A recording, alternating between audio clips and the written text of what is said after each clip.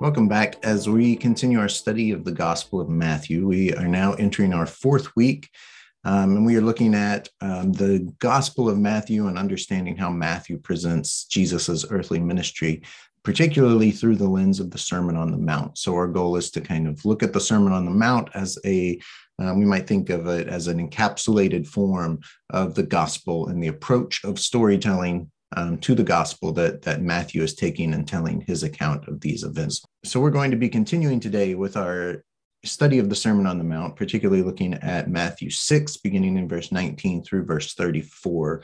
And so we're going to, before we get to those verses, we want to look back just briefly at some of the material we've covered to refresh us on the important points that we need to keep in mind as we look through how Matthew presents this particular teaching of Jesus in these coming verses. So one of the things that we've emphasized throughout all of the weeks is the Matthean contrast, as we've kind of labeled it here.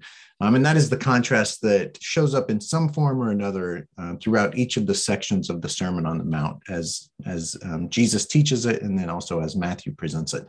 And essentially the Matthean contrast is that the logic that applies to this world that we're in falls apart whenever we try to apply that same logic to the world to come.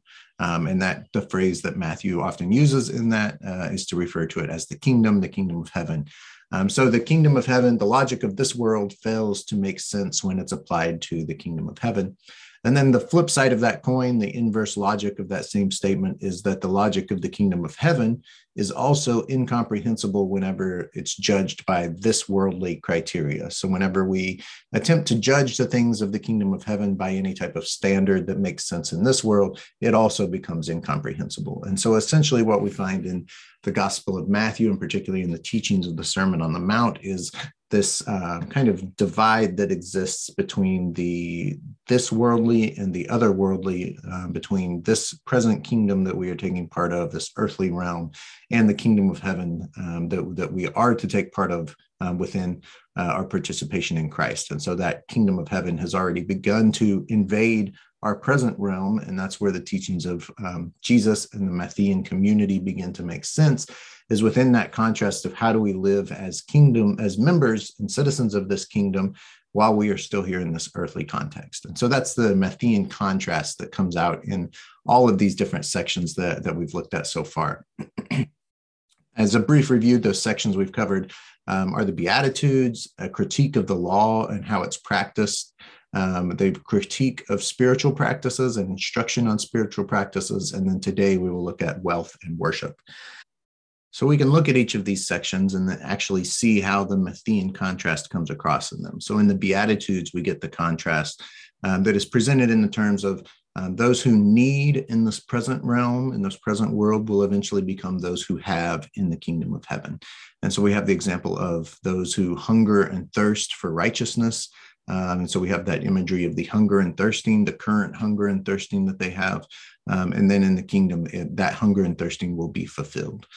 So we have this, the contrast of those who are in need something and eventually becoming those who have in the kingdom. And that reflects our Matthean contrast of that the things that don't make sense in this present world eventually become fulfilled and become things that do make sense in the kingdom of heaven. We then have the critique of the law. In particular, it's a critique of the practice of the law. And so Jesus introduces this by saying, you have heard it said, and then introduces some principle from the law, from the Jewish law itself, or from kind of a general, we might say common sense type of law. And then he contrasts that with not just what the law says, but then actually what the law means, or what it is that the law was actually trying to get humanity to do. And so the example that we've, one of the examples we looked at is murder, that the law specifically says you should not murder. But as we discussed before, that actually the law has an intention, not just that you refrain from murdering anybody, it actually has the intention that you would consider your relationship with others, and that you would have healthy and wholesome relationships with others, and that you would recognize damaging actions and damaging mindsets that you have towards others. So the law actually isn't only concerned with whether or not you murder. The law is actually concerned with whether or not you hate somebody else as well. And then we have spiritual practices. This is kind of the hypocrite passage that we talked about last week. And that is that Jesus provides the contrast here of don't please people by the things that you do, by your religious or spiritual practices, but instead aim to please God. And so the way that essentially works out in each of those instructions is don't do these things publicly, but instead try to do them privately. Try to do them in a way that it's revealed that clearly your intention and your focus is only on a concern for God. And not on a concern for reaping any type of physical, this worldly reward, because that reward will fail, or that reward will, you'll receive it here. And then in the kingdom of heaven, that reward will fail because, again, what makes sense in this world doesn't transfer over into the kingdom of heaven.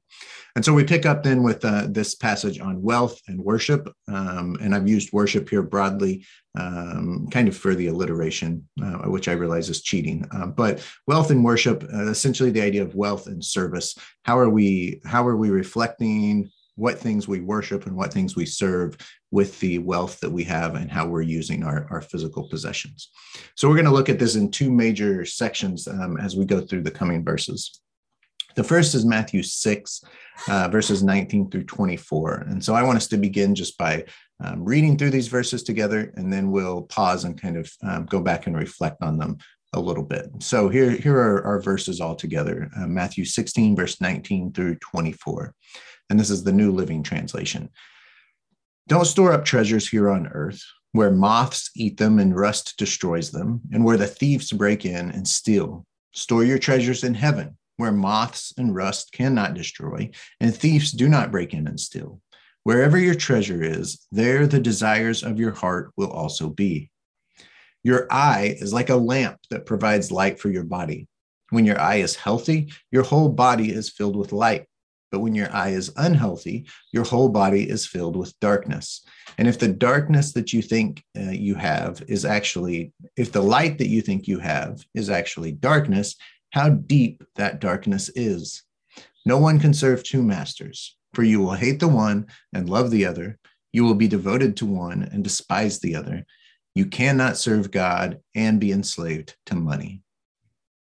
So there's kind of three basic Matthean contrasts that emerge here. The first is don't store up treasures on earth, but instead store up treasures in heaven. So that's the direct contrast that we've been presenting all along, a direct contrast between heaven and earth.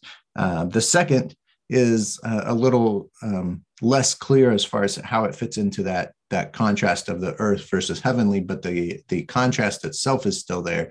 And that is the contrast of how an unhealthy eye darkens the whole body. So we'll talk about how the eye functions in the ancient mind and what this actually means here in just a minute. But essentially, we can start with the idea here that the healthy function of the eye involves light and the production of light and then filling the body with light. And so we have this contrast between what is considered the healthy function of the eye and the contrast of what is the unhealthy eye that actually leads to the whole body, the whole person being darkened. And instead of giving light, it actually produces darkness. So we have that contrast of what it's supposed to do versus what it does. And then we have the contrast between the two types of masters that are served, that one cannot serve both God and money, God and mammon, as we'll talk about that in just a moment.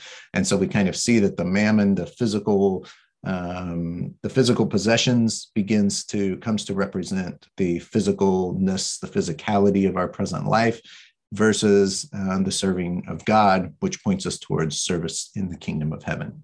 So those are kind of the three subsections of this first passage that we're going to talk about. So in verse 19, notice the treasures that are stored up. I've noted that this contrast is the sharpest and clearest right here, that don't store up treasures for yourself on earth. So we have the direct contrast between earth here, and then in verse 20, the contrast of in heaven. But note what the corrupting influences are here on earth. They are moths, they are rust, they are thieves. They are all three physical elements that destroy physical things. So the physicality of verse 19 is just completely filled up here, right? It's don't store up these physical things because physical threats prove treacherous and dangerous and corruptive to physical possessions. So if you're going to focus on physical possessions, then in the long term, you're actually not going to have anything, because the implication of this is that physical possessions end up being temporary.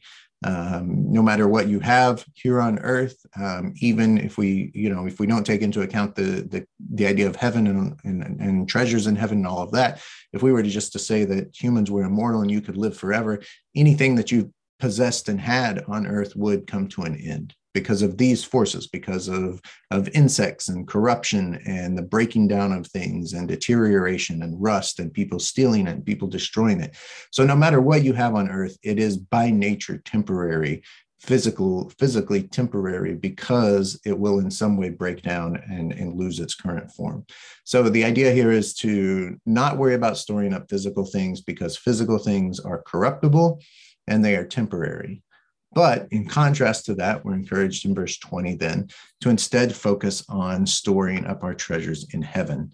And note that what is said about treasures in heaven. Treasures in heaven cannot be destroyed by moths and rust, and thieves cannot break in and steal your treasures in heaven.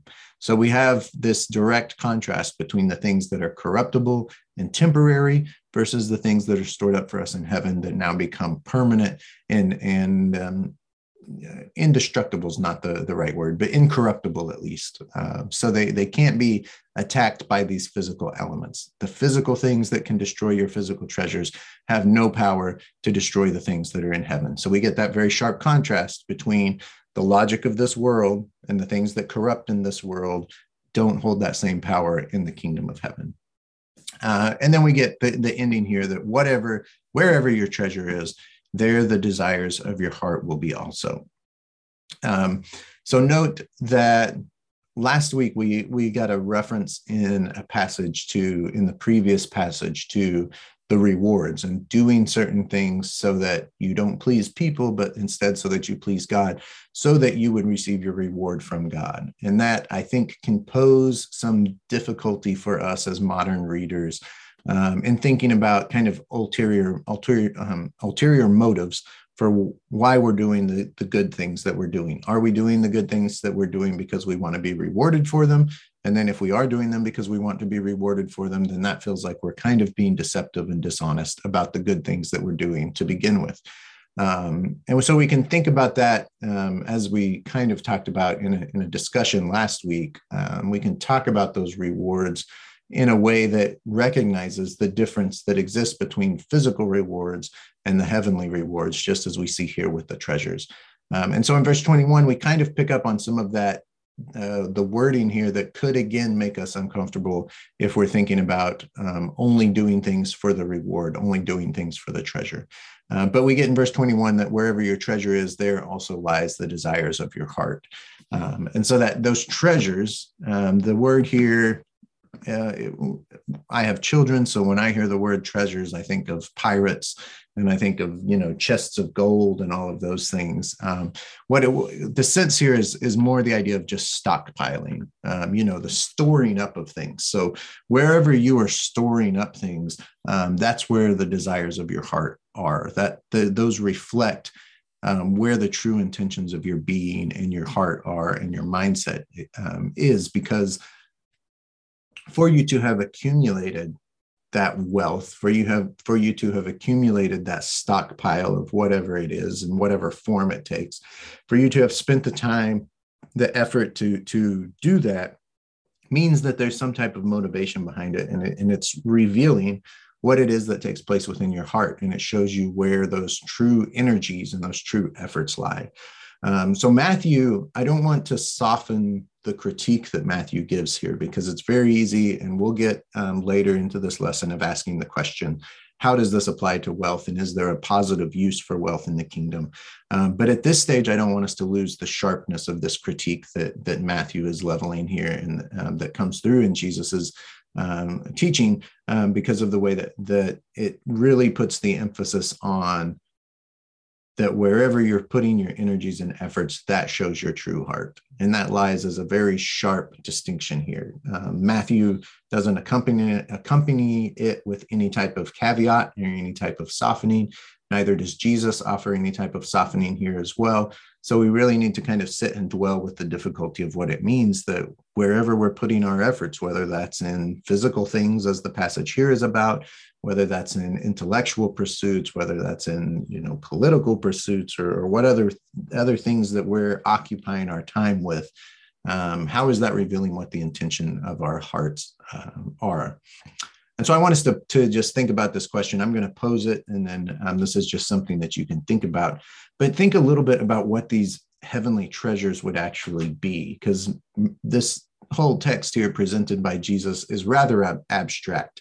We get very tangible things that can destroy our earthly treasures. And then from those, we can maybe deduce like what type of things Jesus has in mind. If moths are eating them, then it's perhaps fine, wealthy clothing. If thieves are breaking and stealing them, then there's some type of physical wealth, physical treasure that they can get to. But when we turn to think about storing up treasures in heaven, what would that actually mean? What would be the treasures in heaven that we would store up? How would we obtain those treasures if we're obtaining them in some way? And then how would we store them up? And how would we prepare them for the kingdom instead of preparing them or trying to save them for present pursuits? So that's a question that I want to pose to you for you to think about on your own and kind of reflect on how that, what those heavenly treasures would be for us as we go through this passage.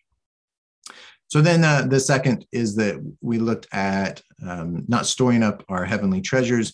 And then in verse 22, we get this kind of what strikes us as strange, this short passage on the eye and how the eye interacts here. So the passage is that your eye is a lamp that provides light for your body. So to pause just briefly, the ancient view of the eye, as at least in the common kind of, the common folk view of the eye, was that we as moderns think of the eye scientifically as a lens that light passes through. And you've all seen the diagram in your eye doctor that it passes through and it focuses on the back of your eye, and your brain interprets the light that is coming into your eye. In the ancient world, a common view of the eye and vision was actually the exact opposite. And that is that the world we live in is actually complete darkness, but that out of our eyes shine light. And so that wherever we look, we can see what we're looking at only because our eyes are shining out the light that makes it visible for us to see them. So in that way, the opening line of this phrase makes a lot of sense to an ancient audience, that your eye is like a lamp. So it's picking up on this idea that the eye actually sends out the light that you see. Where it gets a little bit inverted here with Matthew, in Matthew, is that the eye is a lamp that looks out, but the eye is the lamp that also then becomes the light of the body. And so it kind of becomes an inward focusing thing as well, that the eye is exuding the light that is outside. And so for there to be light outside, there has to be light inside that is filling the body as well. And so we get that reflection of what it means then for there to be a healthy eye and an unhealthy eye. That's the language of the New Living Translation here. It's followed by a lot of English translations because it communicates in the simplest form to a modern audience what is being described here. But the actual word here is not healthy. The actual word here is something along the lines of a singular. When your eye is singularly focused, when your eye is one, when it's collectively working integrated and integral to your body, then in that sense, when your eye is doing what it's supposed to do in line with your body, then the whole body ends up filled with light. But then we get a contrast with that in verse 23, that when your eye is unhealthy, and again, we have here a kind of deceptive English translation because it's actually not unhealthy, it's actually evil. But when your eye is evil, your whole body becomes filled with darkness. And I think that let me say there's a lot of debate about all of this and what exactly Matthew's picking up on in the ancient world, what knowledge his audience would have, what knowledge a common public audience would have if they were reading this. So there's a lot of different theories on how exactly this functions and what it means. But one of the things that's very common in the ancient world, and we use the phrase in English as well to talk about the evil eye, that somebody has given you the evil eye. When we say it in English, we basically just means like somebody's giving you a dirty look, or somebody is kind of envious of the things that you have. And in the ancient world, that envious part was a really big function of the evil eye and the corrupting influence of the evil eye. So you had an evil eye for somebody else. When you were envious of something that they had and you gave them a look that projected, remember, we just talked about that the eye projects things in the ancient mindset. So when you looked jealously at somebody, your eye was actually projecting evil, jealous thoughts towards them through the kind of beams that come out of your eye. And so it was believed by a lot of people, especially for young children, that young children were very sensitive and very corruptible to these type of influences. So people in the ancient world took a lot of extra steps to protect babies and young newborn children especially, but young children up until probably about 10 or 11 years old, because they were seen to be kind of so malleable and absorbent that if somebody cast a little jealous, evil eye towards them, there's actually passages that talk about parents themselves looking at their children and their children essentially being too cute for their own good. And so you look at your child and there's like this jealous thought passes through your mind about how cute that baby is and why do they get to be so cute or something like that. And so without you even meaning to do it, a jealous thought has crossed your mind. It's shot out of the beams of your eyes and it's corrupted the body of the person who you were looking at. So what does all of that have to do with this passage? In verse 23, when Matthew and Jesus here say, but when your eye is unhealthy, when your eye is evil, your whole body is filled with darkness. So whenever you've given into this kind of jealous type of mindset, this covetous mindset, then that's when it begins to corrupt the internal light of the body and it begins to create a darkness. And again, Matthew is flipping the idea. In the ancient world, the evil eye was something that shot outwards and corrupted other people. Matthew is saying, actually, this evil, if you have an evil eye, it actually ends up reflecting back into you and it ends up corrupting your own light as well. It corrupts the light within your body and it actually fills the whole body with darkness. So it poses the question of why the eye, right, in this passage at all, because in the previous passage, Jesus used the heart, which is much more understandable analogy, that where your wealth lies, where your treasures lies, that's where your heart lies also. So it would make more sense to continue with the heart analogy. But I think the reason that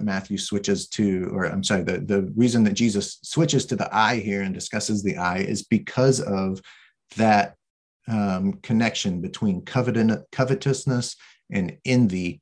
And it fits in perfectly with this example of what we're looking at right now, which is how you store up wealth, how you store up treasure for yourself in heaven. So that's essentially why we get the eye that enters the picture here.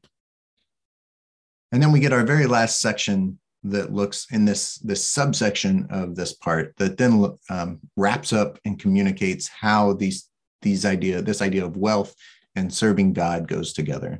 Verse 24, that no one can serve two masters, for you will hate the one and love the other.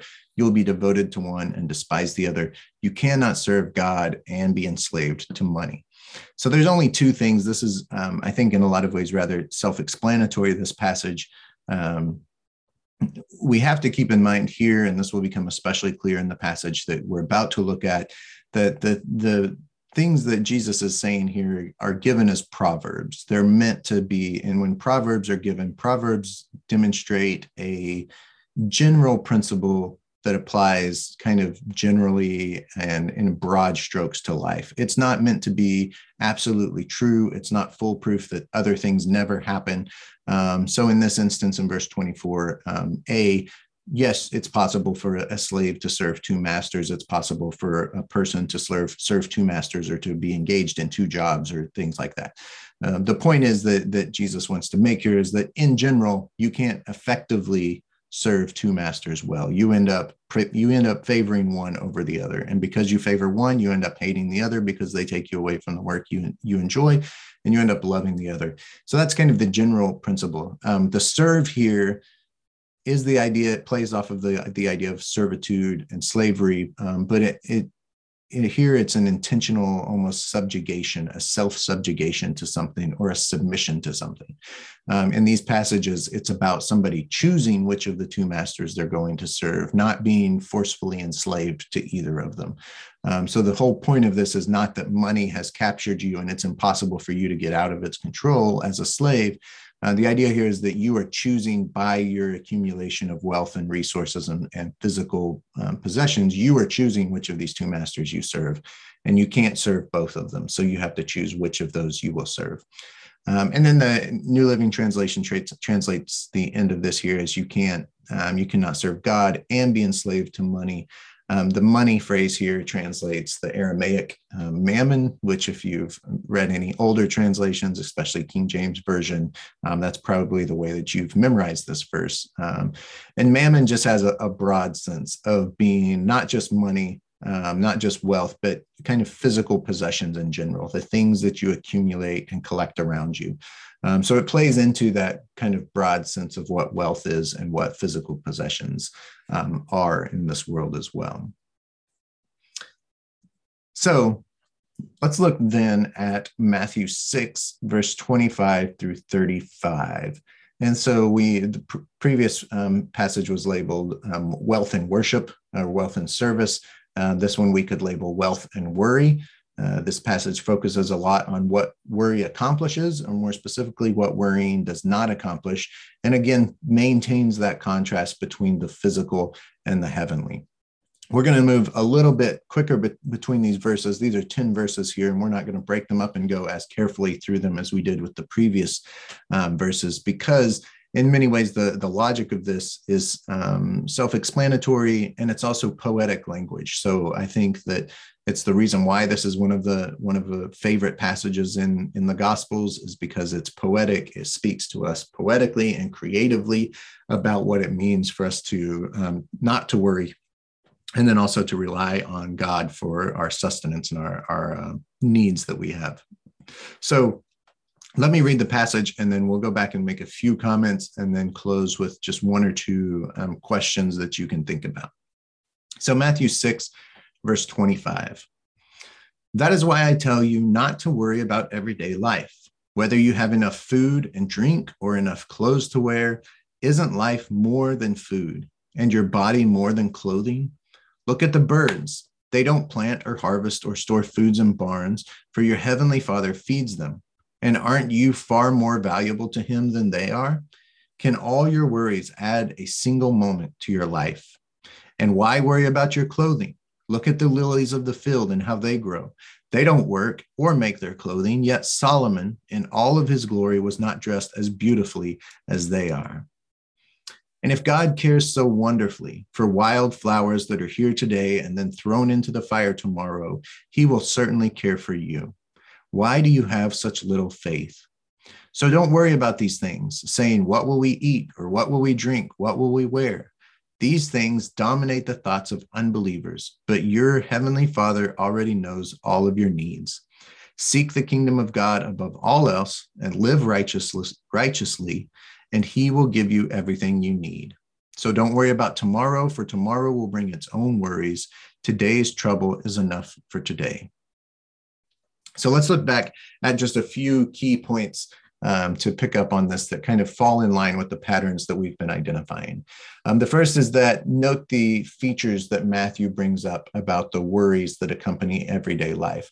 They are food, drink, and clothes.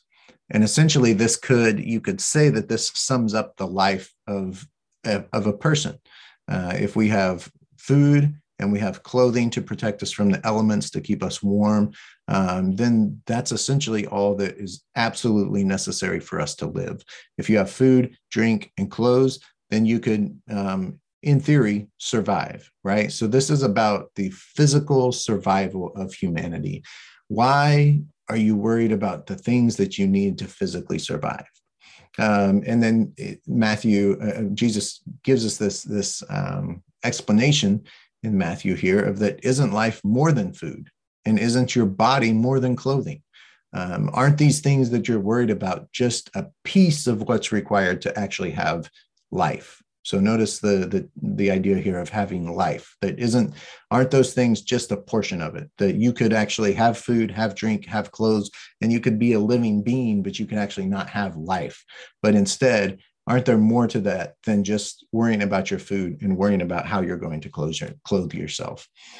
And then we get these really poetic, as I mentioned, imagery, both in the birds and also then in the flowers of the field in the following verses as well. And the basic idea here is kind of a creation theology of, if we look out at the natural world around us, who these things don't worry about how they're going to provide for themselves. They don't store up extra food. They don't store up extra drink.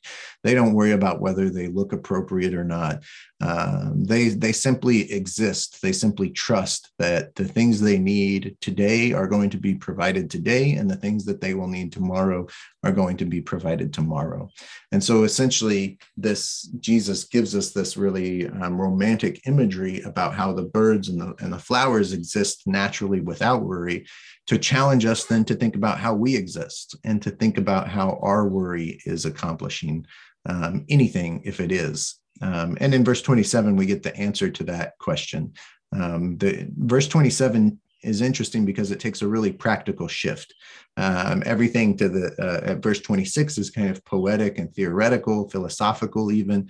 And verse 27 takes a really practical shift and just says, if the birds don't worry, that's great. Look at them. They're a good example. But then verse 27 says, actually, what would you accomplish? If you want to talk about the practical aspects of it, what does worry actually accomplish for you? It doesn't accomplish anything. In verse 28, if you worry about clothing and clothing your body and where you're going to get the clothes, has worry itself actually produced any of that for you? Has it actually given you clothes? Does it actually produce and give you food and drink? The answer is no. But if we look at the flowers of the field, they don't worry. And look at how much God has provided for them. Look at how much God has given to them. So we get a really practical aspect in verse 27 and 28 on posing the kind of opposite side of the trust idea, and that is to think about the practical aspect of what does worry actually accomplish, if anything. And then in verse 30, we get an emphasis on, again, that even though the birds and the flowers are given as examples that we are to look at and replicate in some ways, we also have to recognize that they still belong to this physical world. So go all the way back to the beginning of this lesson. What were the physical things? What happens to physical things? We said that the physical things are corruptible and that they are temporary. So even the wildflowers that we're to look at and draw inspiration from, we also have to recognize that they are only part of this physical world. And so what happens to them? They are thrown into the fire tomorrow. So they are corrupted by fire, and they are temporary in that they are actually gone. And so Jesus uses that contrast to then ask, if the things that are corruptible and the things that are temporary are treated in such a distinct and almost exalted manner by God, how much more so will he provide for us who are members of the kingdom of heaven and participating in eternal existence with him? Note in verse 31, don't worry about these things, and the questions that are asked repeat the same examples from above. What will we eat? What will we drink? What will we wear? And the people who ask these questions are the unbelievers. The Greek here is actually what we often translate in English as the Gentiles. But the idea is simply that it's those people who don't belong to the kingdom. It's those people who aren't participating in the kingdom. Those people who are worried about this worldly things are the people who worry about this worldly things. The people who are focused on this world worry about what will we eat, what will we drink, what will we wear. But instead, if we follow the Matthean contrast, if we are members of the kingdom of heaven, then we worry about kingdom issues. And that's exactly what verse 33 tells us, that if we seek the kingdom above everything else, we live righteously, then God will give us everything that we need. Presumably, physically for this life to exist, but that's not guaranteed. But recognizing that the physical and the kingdom are distinct, that we have the assurance that in the kingdom, at least, we will have everything we need. And the physical aspect, there's hints that God provides that in every situation. But again, we talked about the proverbial nature of this instruction, that we can think of plenty of examples in our own life, from the birds to the flowers of the field that even in this passage are admitted are thrown into the fire. So they obviously don't have everything they need provided for them all the time. And the same is true for faithful servants of God, that there are numerous examples in Scripture.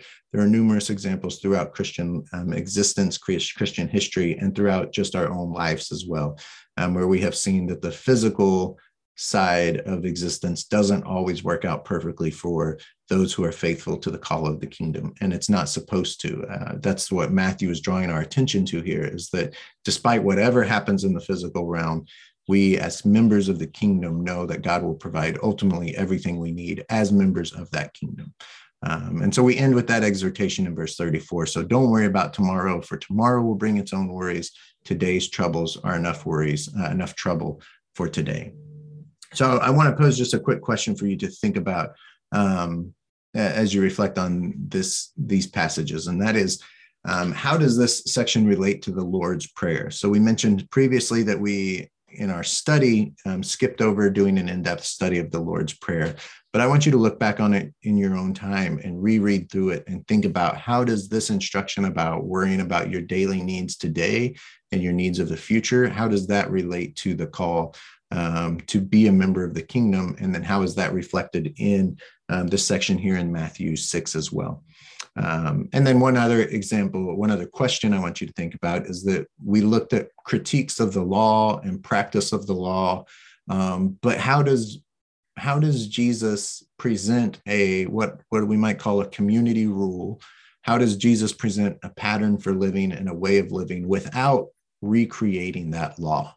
How does Jesus avoid falling into kind of the same traps that he's leveled against interpretations of the law before him? How is he able to tell his community how to live and how to participate with each other without falling into those same pitfalls of representing a law for people to follow?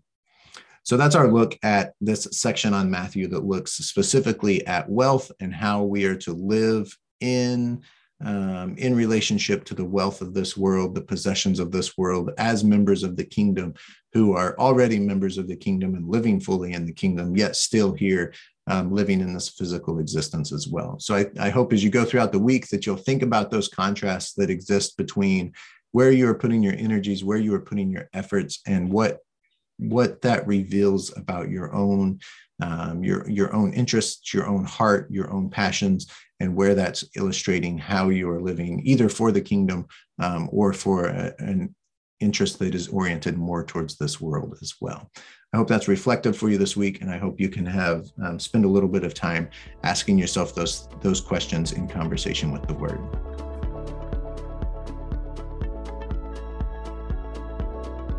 Hi, St. Luke's. I'm Leighton Denmark, and I'm here on Your Week with St. Luke's, and I'm with the pastors, and they're gonna ask me some questions today, so let's see how this goes. And I guess my first question would be, you are about to graduate. What are your plans? I am. Leaving home for the first time, leaving St. Luke's too. Yeah, so I'm gonna be attending a 4-year university in Nashville called Belmont University. There's a couple other kids who've gone through the church who go there right now, so there's a little connection there. It's a Christian university, and the president is actually United Methodist pastor, Dr. Greg Jones. He has worked actually a lot with our current bishop, Ken Carter, so that's pretty cool. Studying commercial music there, so it's kind of like business. I'm not writing jingles for the O'Reilly commercial or anything like that, so more business behind the scenes. But I really look forward to the opportunity to mix kind of the Christian industry and the music, and then just how the business of all that and how that all comes together. So I'm pretty excited for that. So that's the next 4. Hopefully that continues to work out in the way that God wants it to. So yeah. Yeah, you talked a little bit with your plans to study music about how a lot of the Christian music you enjoy, you don't necessarily love the theology behind it, and how you want to kind of infuse theology that's well thought out and that you can get behind into that music. So I'm wondering, what have you learned at St. Luke's about faith that pushes you towards kind of doing that? So, St. Luke's is a very, very accepting church. Wherever you come from, wherever you're going, We accept all of it. And that's been a big thing for me, because a lot of Christianity in, not necessarily the modern world, as Christianity has flowed through, it's very rigid almost sometimes. There's a set path through this. You go through Christ, you go through the Bible. And St. Luke's has offered to help me learn that it's not necessarily so rigid. Your faith journey is how you shape it and how you let it. You can take all these things into account. You can take the Bible. You can read your devotions, right? You can bring it all in. But the utmost way that it's your journey is you and unique is just letting it go, letting it happen. I've really realized through St. Luke's that God is that space between us, right? Mm-hmm. It's inside, it's also between us. Community. We're so big on discipleship and kingdom, and I've always kind of been like, oh yeah, lots of people, Orlando, cool, right? But you don't really understand it fully for me until you're there and you're at those events and you're with people and you realize I'm not worrying about anything else. There's nothing else that could cease what's going on, and that to me that's God. That's faith, because I've struggled with, okay, where's my sign of God? Where is my dove in the sky and all that? But St. Luke's has offered me, and that community has offered me that it's not necessarily a sign. It's me shaking hands with you. Mm-hmm. It's worship. It's being up here on the stage, it's playing guitar. It's looking out and seeing someone being moved by the message.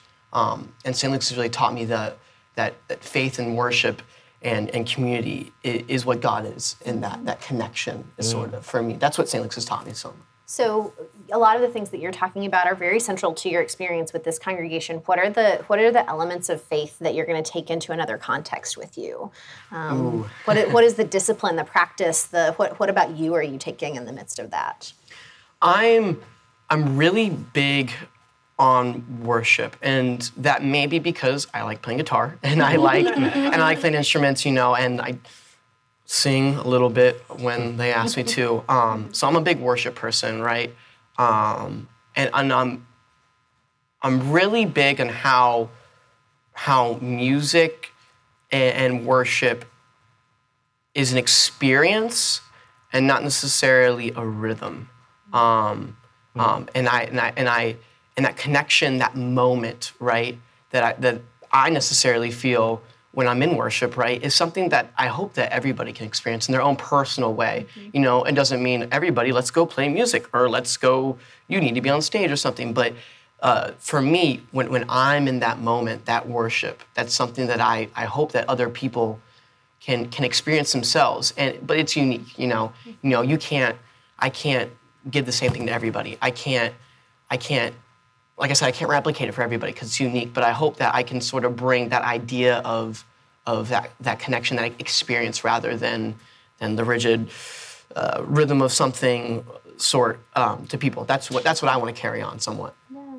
So you're kind of getting into some of this of how you feel with worship and music and things like that.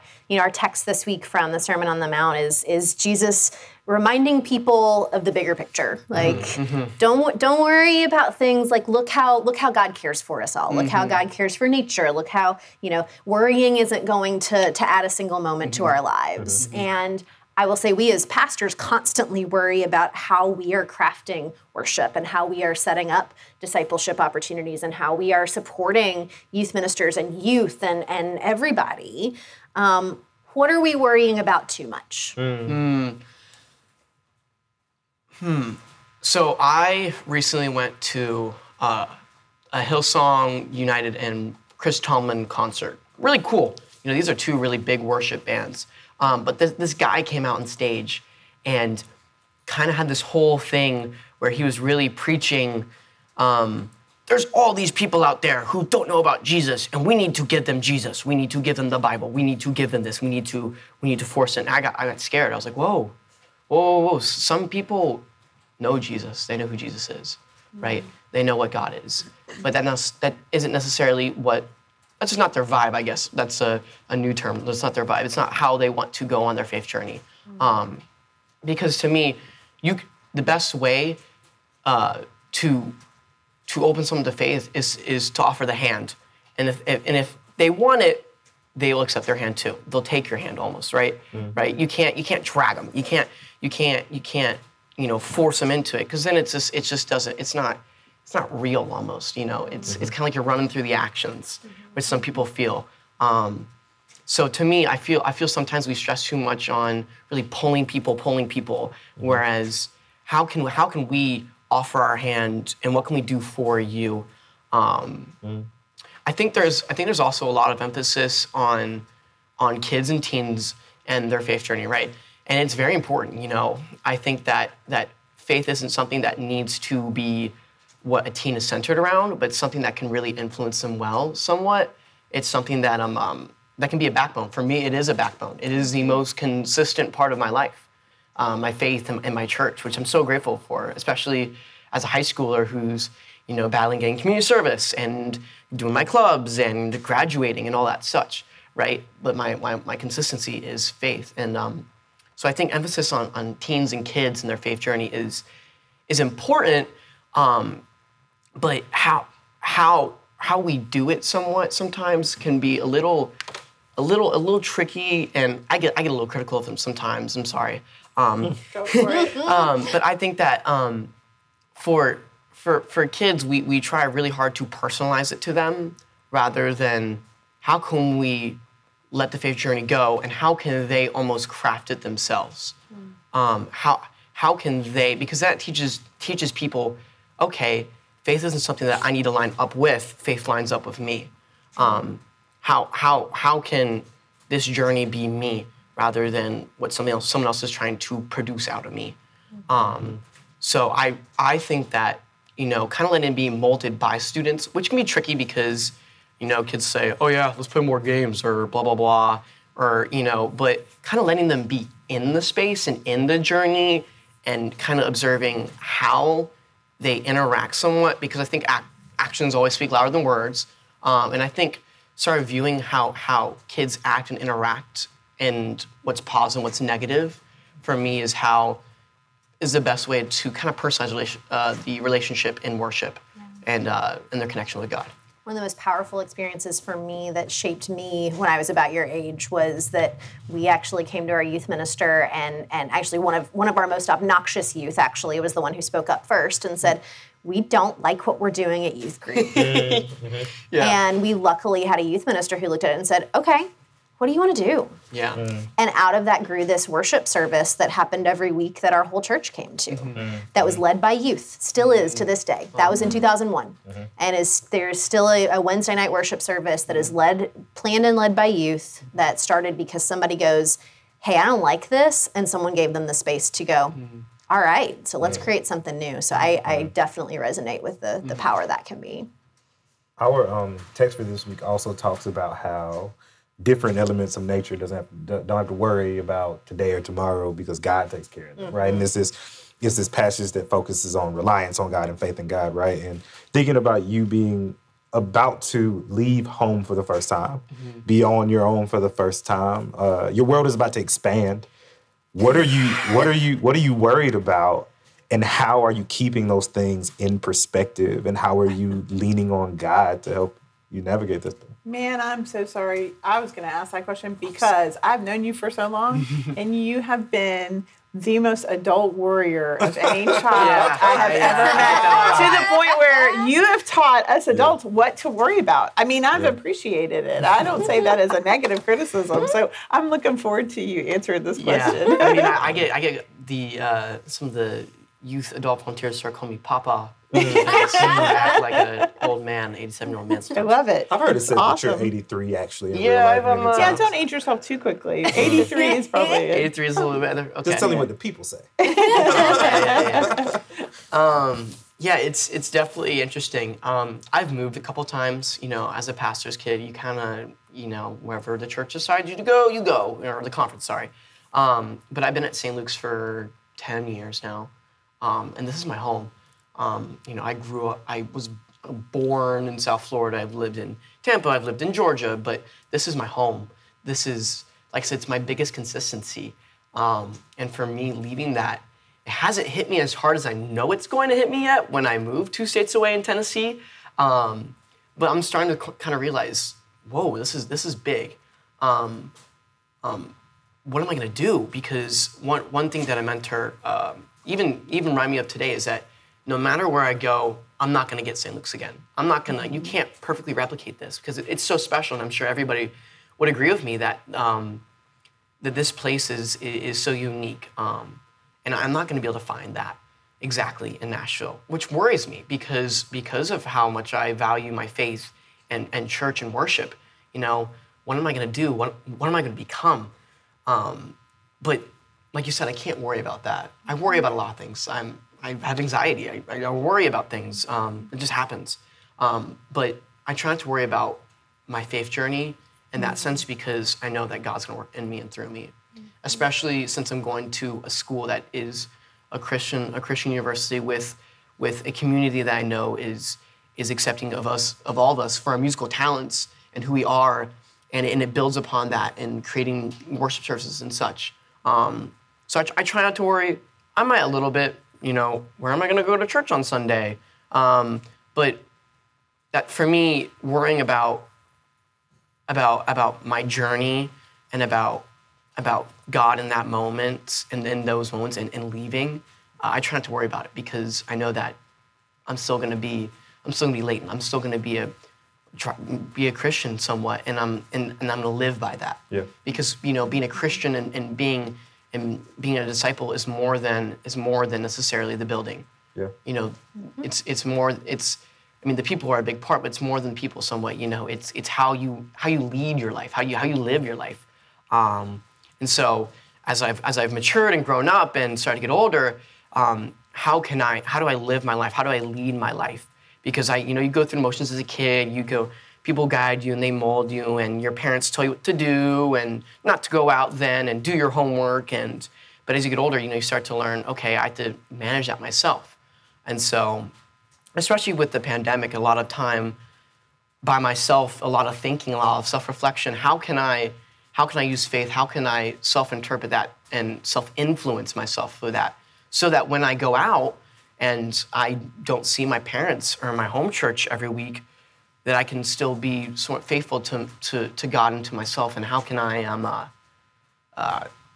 continue that? So that's why we talk about core values so much, right? Is that St. Luke's is a place and an experience and buildings and worship services and ministries.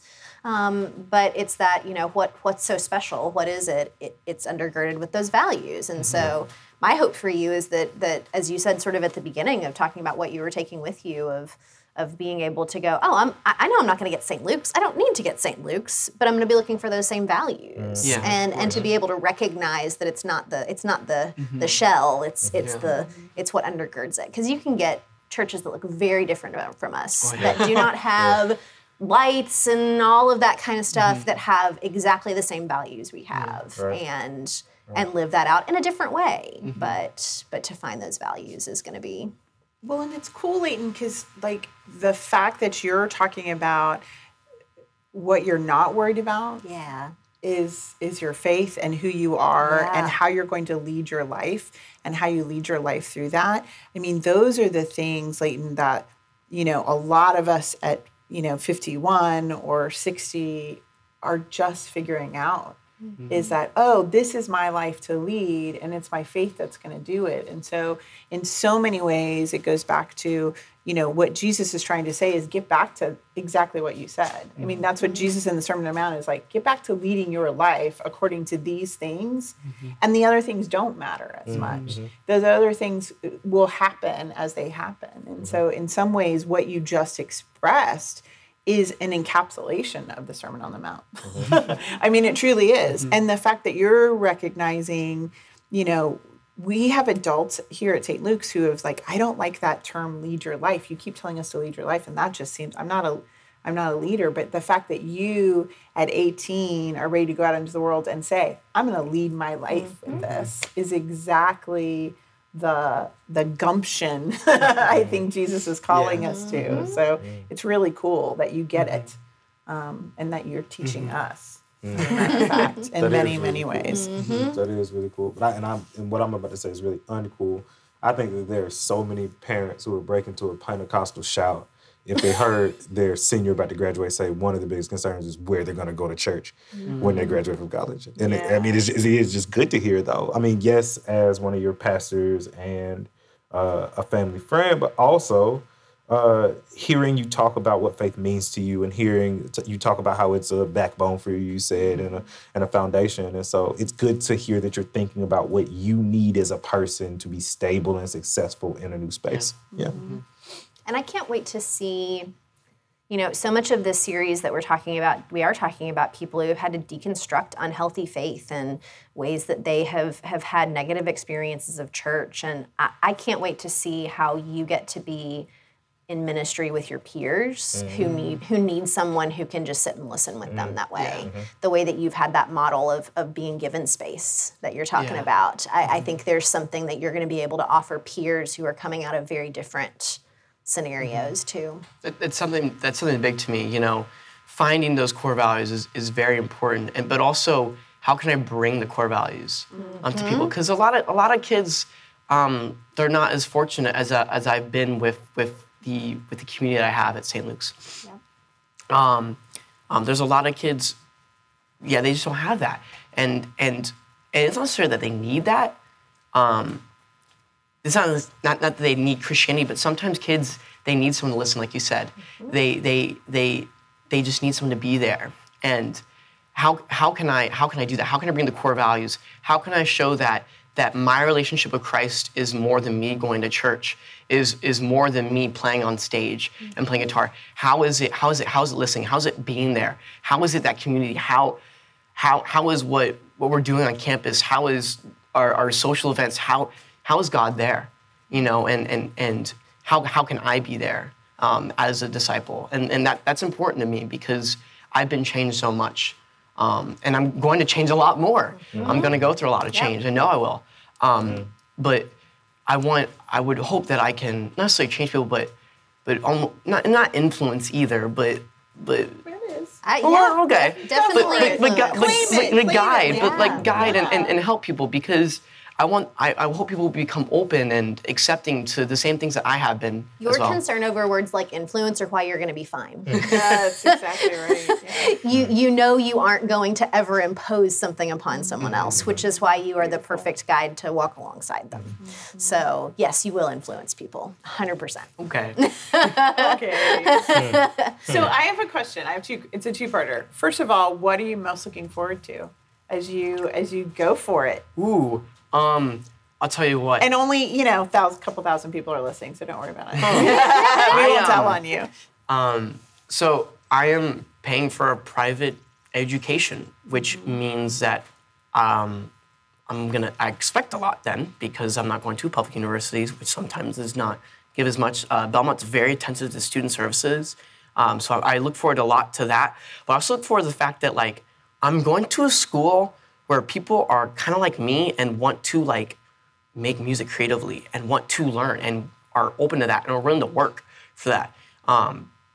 Because I've grown up in a very creative environment, and I go to a school with a magnet. I go to Dr. Phillips High School with a great magnet, but I'm going to be going to a university where kids really strive for that. I look forward so much to being able to hear what people have to offer. What can you play? What chord is that? What note is that? How did you tweak that plugin, or how did your band do that? And I look forward to how those creative aspects and aspirations come in, and how can I offer what I can? How can I bring those things together? I find that so many times people have these creative ideas that they diminish, or oh, it's not good enough, or I'm not ready to put it out, or it needs this and this and that. And sometimes I see and I go, well, maybe it needs this. Or maybe I can help you with that. Or maybe what someone else is doing and what you're doing can come together. How can that, be together as a project or someone? So I really like working with people's creative outputs, and I look forward to doing a lot of that in college. That was so much deeper than I expected. I expected I can stay out as late as I want, but I don't know why I would expect anything he's ready less for Nashville. than I know that's is. Nashville and Murfreesboro. He's ready to go. So my question then is, what do you think was the highlight of being your 10 years? I mean, you've gotten to do theater and worship. You've done some really cool stuff with the youth group and the Missing Voices. And what are you going to miss the most? What am I going to miss the most? What was your favorite part? Favorite I should part? say too. Yeah, I've done a lot, and there's been a lot of fun times. I mean, the lock-ins, the mission trips. There's been a lot of fun. Sunday mornings, there's little moments that I really enjoyed, but I think that what it really hit me is this Easter this year of getting back that community of I worked really hard to get that music down, and everybody else did too. There's all these singers and all these instrumentalists and all these people behind the scenes and y'all, and getting to see us all put all that work together and that creative output and seeing it all come together and getting to sit there and see my family and see my church family and see my dad and all of you and having that all come together, and that service to me was an accumulation of that's my favorite part is that moment of everything coming together and that creativity.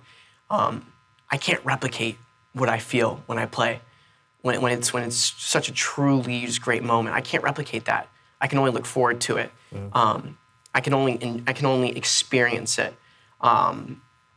Every moment's different, but I'd hope that it's all unified under worship and a connection to God in community.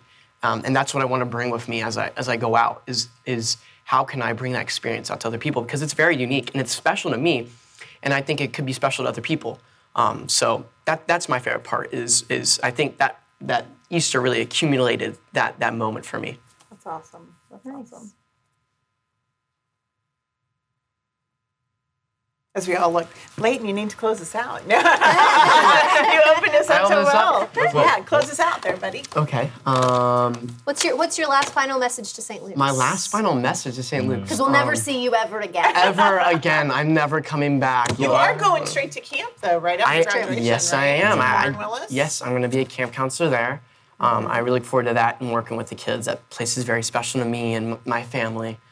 So it was something I didn't even think I was going to do. I finished the application basically the night before because I didn't think I'd be doing it, but I'm so grateful for the opportunity that I'm getting to go do that. So I guess my final somewhat message would be thank you, St. Luke's. You given me a space, an opportunity to be me and to grow.